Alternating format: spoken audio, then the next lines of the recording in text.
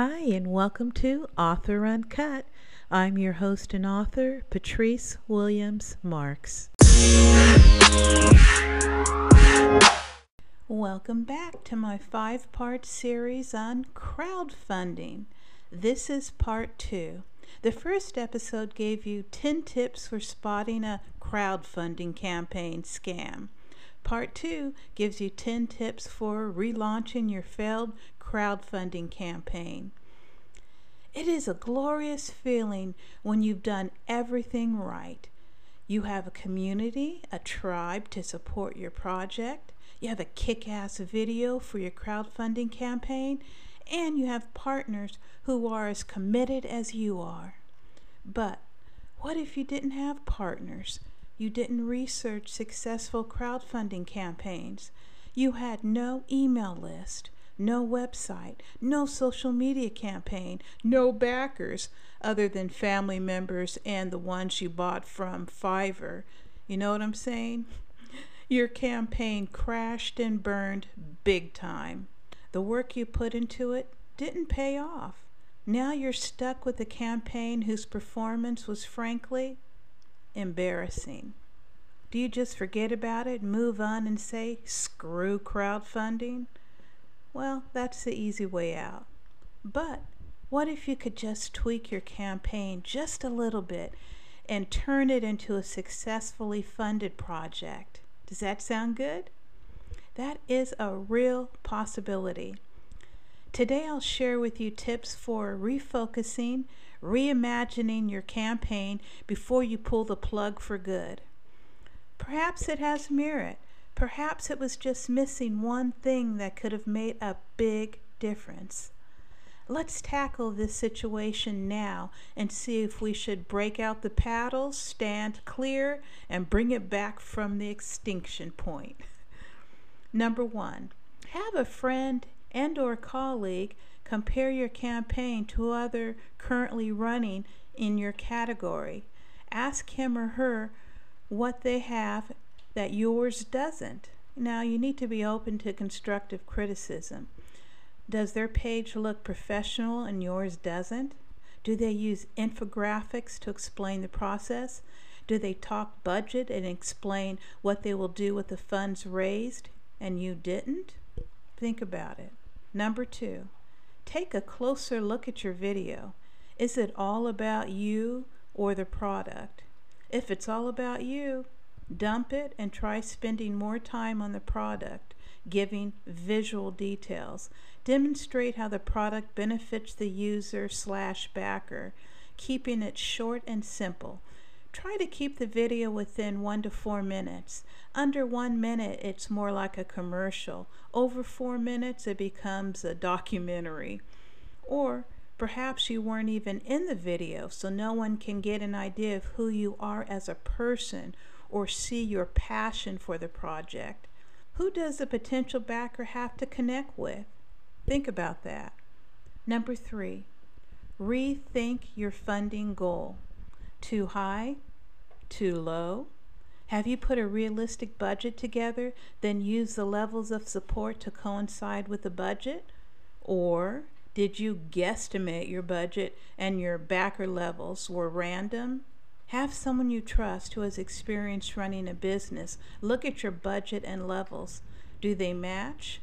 Do they seem realistic?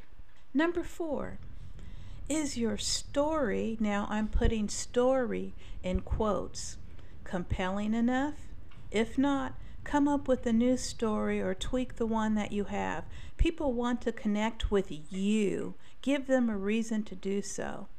Connecting is as important as everything else on the page, perhaps even more. People donate to other people they believe in and feel like they can trust. Make sure you're trustworthy. 5, pie in the sky ideas. I'm not one to crush anyone's dreams, but you have to be realistic. If your goal is to raise $500,000 to end world hunger by handing out smiley pins to kids in Uganda, it probably won't work. Set reasonable expectations and goals. Take a look. and research similar crowdfunding campaigns which were successful and closed fully funded. Use them as a blueprint for your own campaign. Number 6, you misunderstood your target audience. Before embarking on another crowdfunding campaign or reviving the old one, think about the audience you are trying to reach. How much do you really know about them? Do your research. A recent article in Inc. magazine stipulates, and I quote, "Before you start nurturing your pre-launch campaigns, it's important to identify your target audience. Once it's established, start exploring different platforms on the web, including social media, to generate conversations and figure out where your audience is most active. The most common platforms you can use would be Twitter, Facebook, Instagram, as well as online forums and in collaborative platforms such as Quora and LinkedIn groups. You can also post polls and discussions to see the kind of response you get." End quote. You can find the link to the rest of this article in my show notes. Number 7, you misdirected your campaign. Yes, you know all about the product you're trying to sell or the movie you're trying to make, but does your audience? Put yourself in their shoes, then explain it in a way that is understandable to an audience who has never heard of you or your project before. Now, I don't mean to dumb everything down, but to simply lay everything out as if you're explaining your project to your family or friends for the first time. Number 8, was your message clear and concise, or did it get lost amongst all other campaigns? Make yours stand out by avoiding generic stories, descriptions of your product, etc. Find keywords that fit your campaign specifically. Use in all of your marketing as well as actual campaign page. Now here's an example for you. You've created an app that will help you lose weight. Instead of saying, "Lose weight with my app," why don't you try this? "Busy mothers lose 10 pounds in just 10 minutes a day with app X." You see, the more you pinpoint and speak to your particular audience, the better and more successful your campaign will be. Number 9, did you follow up with everyone who left comments or contacted you? Now, did you even follow up the same day? That's important. I've visited websites where I was very interested in buying a certain product, but I had a few questions. So I emailed them and waited and waited. If I didn't hear back from them within 24 hours or less, I just wrote them off. People may have written you off as well if you have poor follow-up skills. Why in the world would someone pledge money to someone who doesn't care enough to respond to a potential backer? Think about it. Responding within a few hours or less is best. This instills confidence in your backers. Number 10, and finally, and this is a tough one to swallow, is your project crowdfundable? Maybe it's not. Maybe there are just so many people interested in log cabins made from toothpicks. You're better off finding alternative funds elsewhere.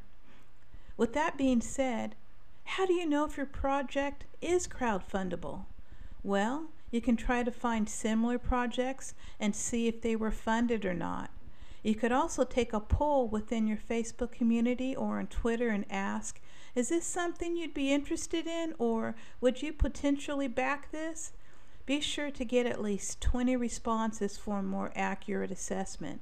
If they say, "Yeah, for sure," then you know your project just needs to be revamped.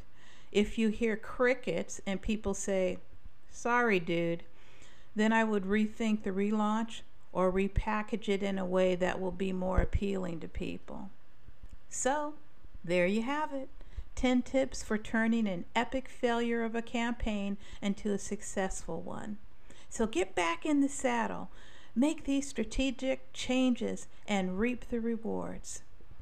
You can find more tips within my books, Hacking Kickstarter, Indiegogo, How to Raise Big Bucks in 30 Days, Secrets to Running a Successful Crowdfunding Campaign on a Budget, and Kick-ass Kickstarter gods. Experts reveal their pathways to millions.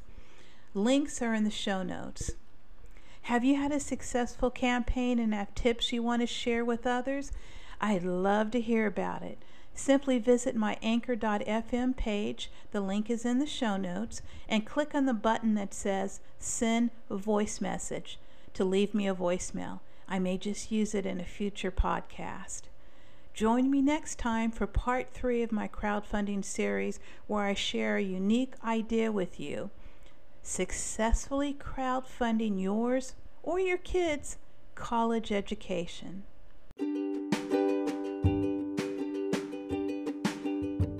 I really appreciate you listening and subscribing to this podcast on iTunes, and don't forget to rate me on iTunes as well. To get in touch with me, go to authoruncut.com or sensitivityreviews.com. You can also email me your comments and suggestions for future shows at mailbag@patricewilliamsmarks.com. I look forward to connecting with you again soon. Until then, write on.